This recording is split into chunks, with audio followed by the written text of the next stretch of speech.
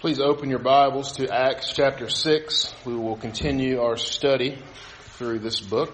We will be looking at the chapter of Acts 6 in its entirety today, as it's going to prepare us for chapter 7, which is one of the greatest chapters in the entire book, not just Acts, but the whole Bible. And so we will be looking at this, how this kind of led up to Stephen's speech and some of the things that led up to that, but it does instruct us even from that. And so before we go to the text today, let's go to the Lord in prayer and ask for his help with it. Our Lord Jesus, as we come to your word, Lord, we pray that you would help us with it, because without your help, without your love and care, your guidance, we are like blind people walking around with no help, no hope, and needing someone to just guide us through the darkness. It's a darkness that we create. And so, Lord, help us be the light that shines into our souls, that convicts us of our sin, that leads us to the truth, that guides us to act as we ought to act, that we might more and more bring glory to your great name. It's in your name that we pray. Amen. So as we come to this chapter in Acts 6, it reminds me of myself being very young in the ministry. I started full-time ministry in 2002, right out of graduating from here. I spent 6 illustrious years at Murray State. 4 were not quite enough for me, so I needed a couple more to be seasoned. And graduated in May, got married in May, started my job then too, and so everything was kind of just happening.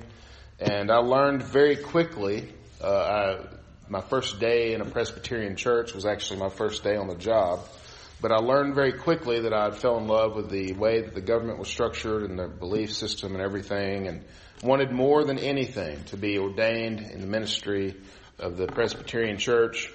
I hadn't been to seminary yet, which I found out was an important part of that.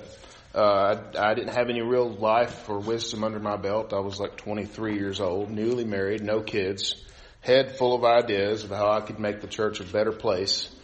So naturally, the only person who didn't think that I needed more training and seasoning was me. I would go to Presbytery meetings and I would see myself as like a squire among the knights. You know what a squire is. They kind of polish armor, and they're like the errand boy for the knight who actually gets to do the cool stuff. That was like 15 years ago.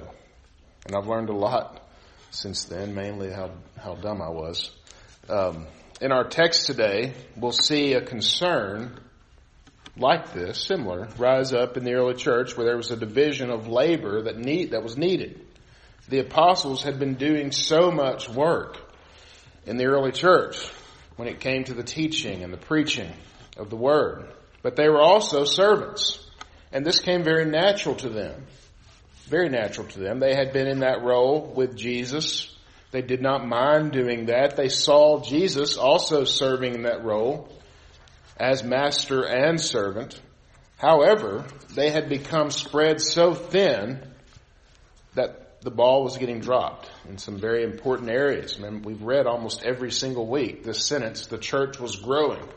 And then you have these 12 guys who are just not enough to do it all. And so with that, in this text, we're going to see them form this new office. And we see many, or 7, be ordained as the first deacons. Is it because these men were lesser men than the apostles, that they were chosen to be servants rather than the teachers and the preachers? Or did it have to do with their gifting, that there's gifts that they had that were better suited to that type of ministry? As we look into this passage, we're going to have that discussion. We'll also deal with the issue that I had as a younger man, that still have many times even, not wanting to serve, but wanting to lead, and seeing those two things as opposite and different from each other. We'll also see an example of one of the first deacons active in his ministry and the costs that he incurs in order to do that well. And so with that, we're going to consider 3 points from the text: the need for different roles, the struggle then with those roles, and an example of faithful service. And so with that, let's look at the text, Acts chapter 6, starting at verse 1. Let's stand together in the honor of the reading of God's Word. Acts chapter 6, starting at verse 1. Now in these days, when the disciples were increasing in number, a complaint by the Hellenists arose against the Hebrews because their widows were being neglected at the daily distribution. And the 12 summoned the full number of the disciples and said, "It is not right that we should give up preaching the word of God to serve tables. Therefore, brothers, pick out from among you 7 men of good repute, full of the Spirit and of wisdom, whom we will appoint to this duty. But we will devote ourselves to prayer and to the ministry of the word." And what they had said pleased the whole gathering, and they chose Stephen, a man full of faith and of the Holy Spirit, and Philip, and Prochorus, and Nicanor, and Timon, and Parmenas, and Nicholas, a proselyte of Antioch. These they set before the apostles, and they prayed and laid hands on them. And the word continued to increase, and the number of the disciples multiplied greatly in Jerusalem, and a great many of the priests became obedient to the faith.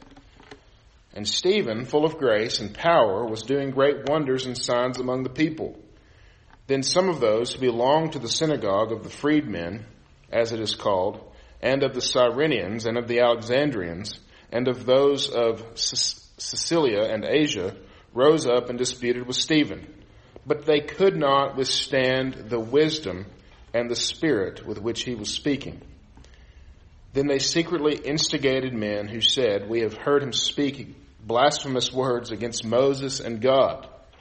And they stirred up the people and the elders and the scribes, and they came upon him and seized him and brought him before the council.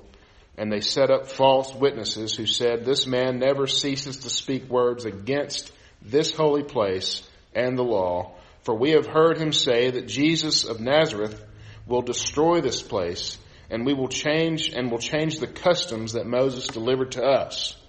And gazing at him, all who sat in the council saw that his face was like the face of an angel. Amen. This is God's word. You may be seated.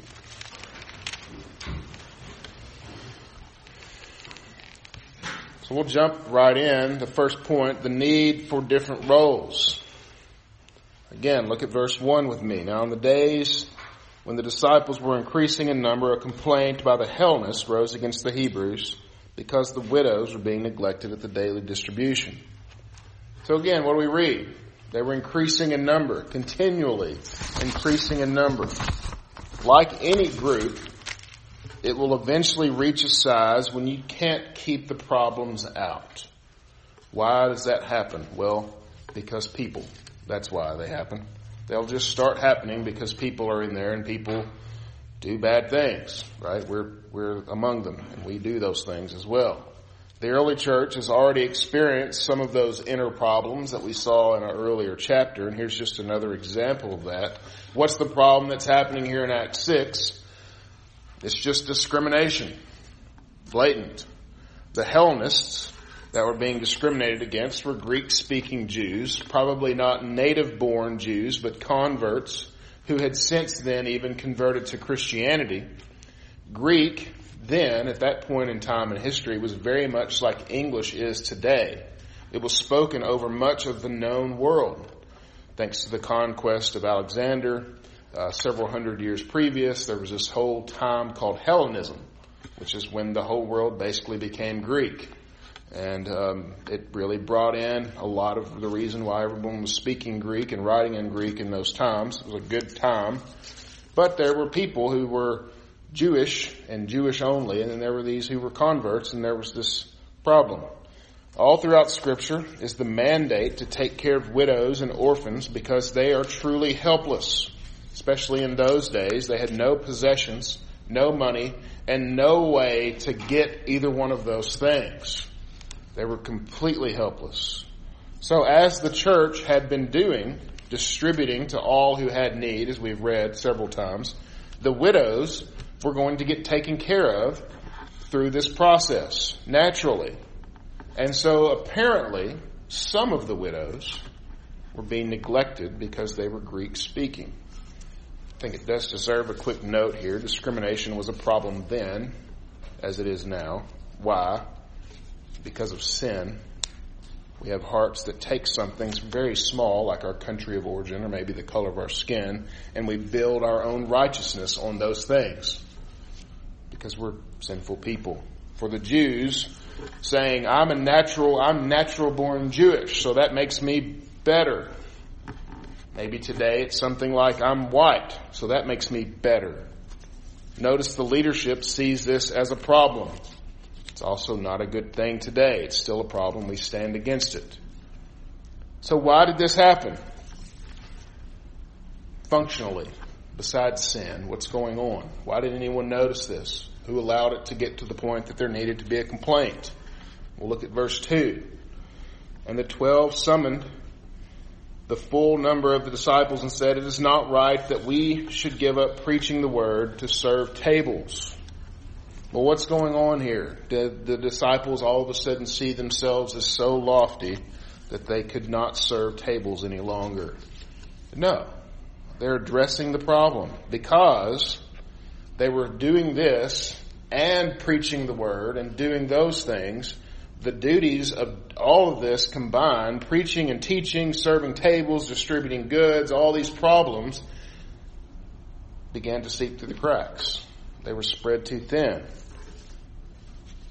He's not saying, again, we're too good to serve tables. We need to find people who are lesser than we are to do that. There's two needs here. Think of the needs that are in this early church. What are the apostles addressing? Well, there's a heart need here. There's a need that there are people amongst us who are discriminating on the basis of race. What is the cure for that? The gospel. Preaching the gospel. And guess what still needs to be done? The tables still need to be served. These two things have to and need to be happening at the same time. So they picked out 7 men who could serve. The Greek word here for serve is where we get our English word deacon. And so they divided the labor.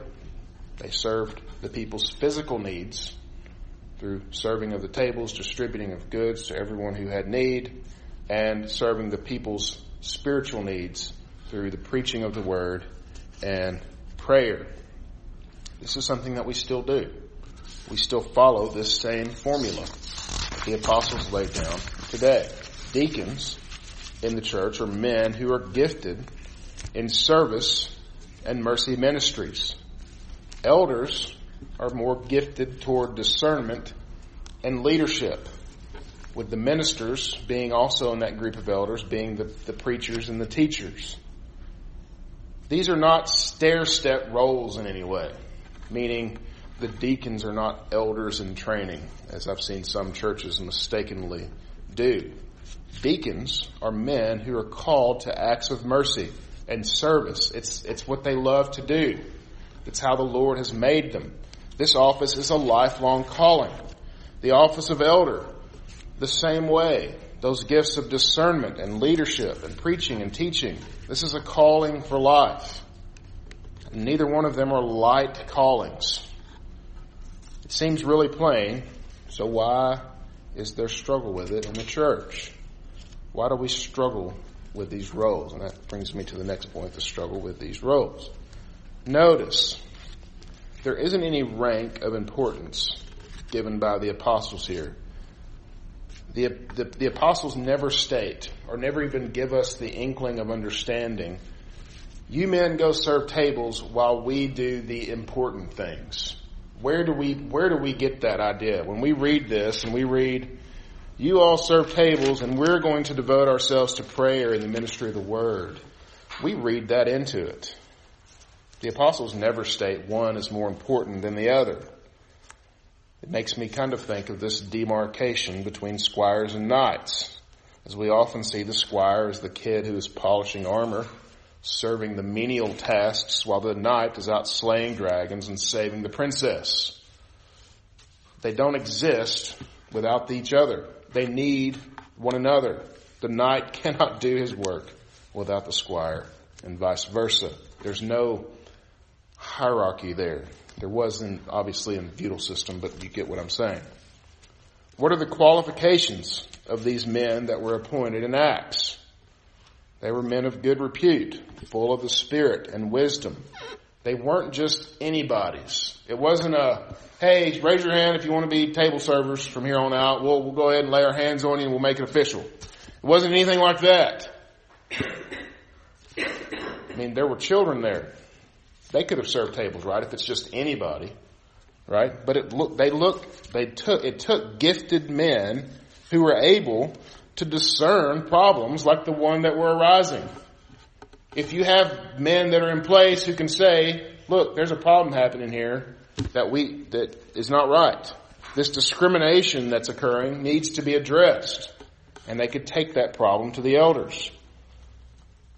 Also, noticed when they announced this ruling, the people were happy about it. They found 7 people. It wasn't like the people were grumbling that there was some sort of improper division of the labor, but everyone was happy. The apostles laid their hands on them, and they appointed them to the office. It wasn't at all this. There wasn't any kind of dissension at all. Many of the men's deeds are last recorded here. This is their names that are here. This is the last time that we see them. Paul mentions a couple of them in his letters. But there are some, like Stephen and Philip, whose stories are some of the most important stories in the book of Acts. These deacons. And what is the continued result? What is the result of these men being appointed to this office? Verse 7. And the word of God continued to increase. The number of disciples multiplied greatly, and a great many of the priests became obedient to the faith. Don't miss that there. The priests were devoted to the sacrificial system, to the law above grace. They made that distinction where the scriptures don't. And these priests all of a sudden are seeing Jesus. So why then do we, when we read this, struggle with it? Well, as believers, we have this struggle constantly that we talk about every week because it needs to be addressed every week because we forget.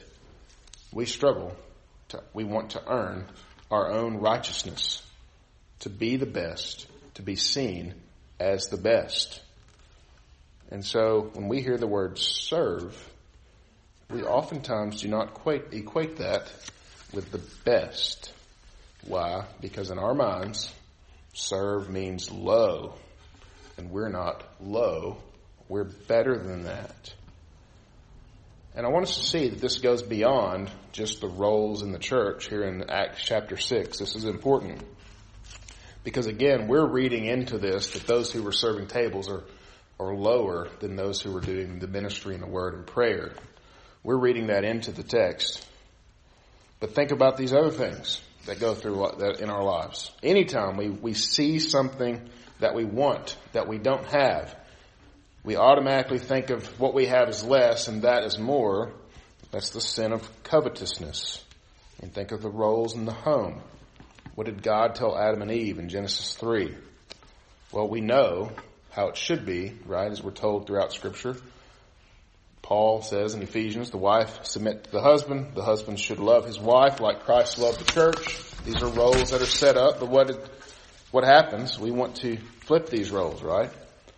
Again, God said it would happen in Genesis 3. The wife wants to rule the home, and the husband lets her. The husband doesn't want to. He wants to be a bum instead. We flip these roles. What about the children? Rather than obey, they want to be the boss of their parents. Children, obey your parents in the Lord. No, parents should obey the children because they desire that role rather than the one that the Lord has given them for this time in their lives. What about if we've been given a set of gifts, a set of desires from the Lord, but when we don't see that as good, we want something else? I think of myself as a young minister in training, not wanting to go through the proper steps in order to receive training, but just wanting to kind of skip to the head of the line, like an immature brat. Very similar to that are we many times when we look at the gifts that the Lord has given us. Then we quickly need to consider the one who took on the lowest of low, but yet had the greatest position, our Lord Jesus. Consider Jesus, the Lord of all creation, the Son of God, yet we read in John 13 that he washed his disciples' feet. Did he see serving as something as menial, as something less than his station? He saw it as his duty to serve his people. Ultimately, what did he do? He considered himself the least in order that we might receive the greatest gift, eternal life. He had the greatest position, yet he took the position on the cross so that we might be saved from the mess that we created. We deserve the death that he received, but yet, even while we were his enemies, he served us. Even while we were like Adam and Eve in the garden, wanting the best, actually wanting God's throne, because we really think we're no better than he does. Anytime we sin, that's exactly what's going on, brothers and sisters. We think that we know better than the Lord of creation. But even while we were doing that actively, he said, "You're mine. Therefore, I will offer my life for you." And we worry about things like rank and position and prestige. Ultimately, we should all be servants. And hear this, you can't lead unless you can serve. Show me someone who aspires to leadership without first serving, and I'll show you a future tyrant. Even if they're just a tyrant of a local church. As we grow and develop as a church, there will be times when we'll have to think about the roles that each of us play in the church, even now. And where they line up with the Lord, or the gifts that the Lord has given us. Some of us are meant for leadership, and they'll show, and that will show as we serve other people. Some of us are meant for serving, and they'll lead others in that servant ministry and those ministries of mercy. Absolutely. We shouldn't see these roles as ranks in the church, but these two roles that are serving the church toward the common goal of bringing glory to the name of Jesus Christ. And that brings us to the last point, an example of faithful service. One of these deacons, Stephen, is immediately highlighted in this book by Luke. He's named as one of the men who was called out as one of the 7 deacons, and then immediately we read this story concerning him. Look at verse 8 with me. And Stephen, full of grace and power, was doing great wonders and signs among the people. Who's the last one we heard about doing signs and wonders? Peter, the apostle. What is Stephen out there doing? Signs and wonders, teaching, preaching the gospel. Again, showing us that because he was called to this ministry of service, he hasn't been called to stop talking about Jesus in any way. He's not being kept from doing that in any way. And notice what's going on here. This group of people, and the scriptures name several of this group. They stood up and they disputed with Stephen. Verse 10, I love it. But they could not withstand the wisdom and the spirit with which he was speaking. This group stood up to dispute his claims that he was making about Christ, but they could not do it because Stephen, a mere servant, a mere deacon, was so wise and so knowledgeable that they could not even stand up to him. First of all, this shows us that you do not need a seminary education to defend your faith. The role of defending one's faith is given to all believers. Stephen was obviously abundantly prepared.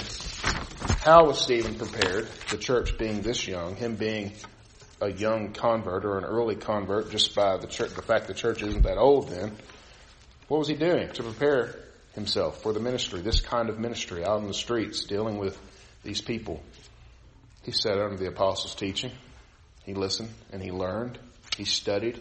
He knew his faith. Therefore, he was able to talk about it, even with those who disagreed with him.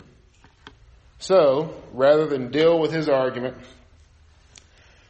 which dealing with Stephen's argument correctly means that you call upon the name of the Lord and you're saved. You beg the forgiveness of the Lord. But rather than do that, rather than see Jesus as their Lord and still seeing themselves as their own Lord, they arrested Stephen under false pretense. They put words in his mouth concerning Moses. They said that he was blaspheming words against Moses and against God. Ironically, if you read the next chapter, Stephen will teach those elders about Moses and Jesus. Again, a deacon will stand up and instruct the educated about their fundamental doctrinal errors that they have. We'll save that for chapter 7. Definitely worth your reading ahead and studying. Chapter 7 is a big book, and Andy will be preaching on that next week. And so let me encourage you to study ahead and read ahead. It's my favorite chapter in the whole New Testament. So what should we take away from this? Did Stephen see his new position as this deacon as a license not to teach in the name of Jesus? Did he see himself all of a sudden, well, I've been called to just serve tables, therefore I'm going to stop preaching and teaching? Obviously not. Did he see his position as less? Therefore he went and sulked and complained. No, he was preaching the name of Jesus in the street and did so with wisdom that confused these supposedly educated people. Just because we aren't all called or even currently called to a particular role or the role that we think is the best or whatever that is, doesn't mean that we aren't charged with proclaiming the name of Christ. Stephen was called a man of good repute, a man filled with the Spirit, a man full of faith. Stephen was also a man who saw to the daily distribution of food, to serving the widows, to serving the tables when the church met together, the widows and orphans. He did those both. He's a man that will preach one of the greatest sermons ever preached in a room full of people that would kill him for it. And yet he did it anyway. He served the Lord with gladness and did so with absolute conviction. It might be easy for us to look at someone like Stephen and say, well, he's just a special case. He indeed is that. But he was a man just serving like each one of us is called to do with the gifts that we have. What will we do with the calling and the gifting that we have, brothers and sisters? Will we use it for God's glory? Will we put those gifts away and simply long for the gifts of others? Will we patiently wait on the Lord's timing to use those gifts? Or will we desire to lead even when we're not ready? In conclusion, the church works and continues to work because each person is called and gifted according to the Holy Spirit's direct work in our lives. It didn't happen because those people had some sort of internal ability by themselves, but because Jesus Christ died to raise them from being spiritually dead to being a new creation in Him. And as a new creation, how did He create them? To serve Him and His church. Will we take that gift and long for something better than the gift that God has given us? Or will we take it and serve Him with gladness? Brothers and sisters, consider the gifts that you have. How would the Lord want you to use them to serve His church? He definitely 100% wants you to do that. And to not use those gifts would be sinful. You should absolutely be serving the church. There are many things that we can be doing to serve His church and to see the kingdom of God grow. Pray for those who are serving. Pray that the Lord would more and more teach us how He has gifted us and how we might bring Him glory. Let's go to Him in prayer. Our Lord Jesus, We are thankful that we even have the privilege, one, to be a part of this, your people, the church, and two, we are thankful for the privilege of serving it. Lord, you have given each of us gifts that are well beyond our station. We were once your enemies, but now you call us friends.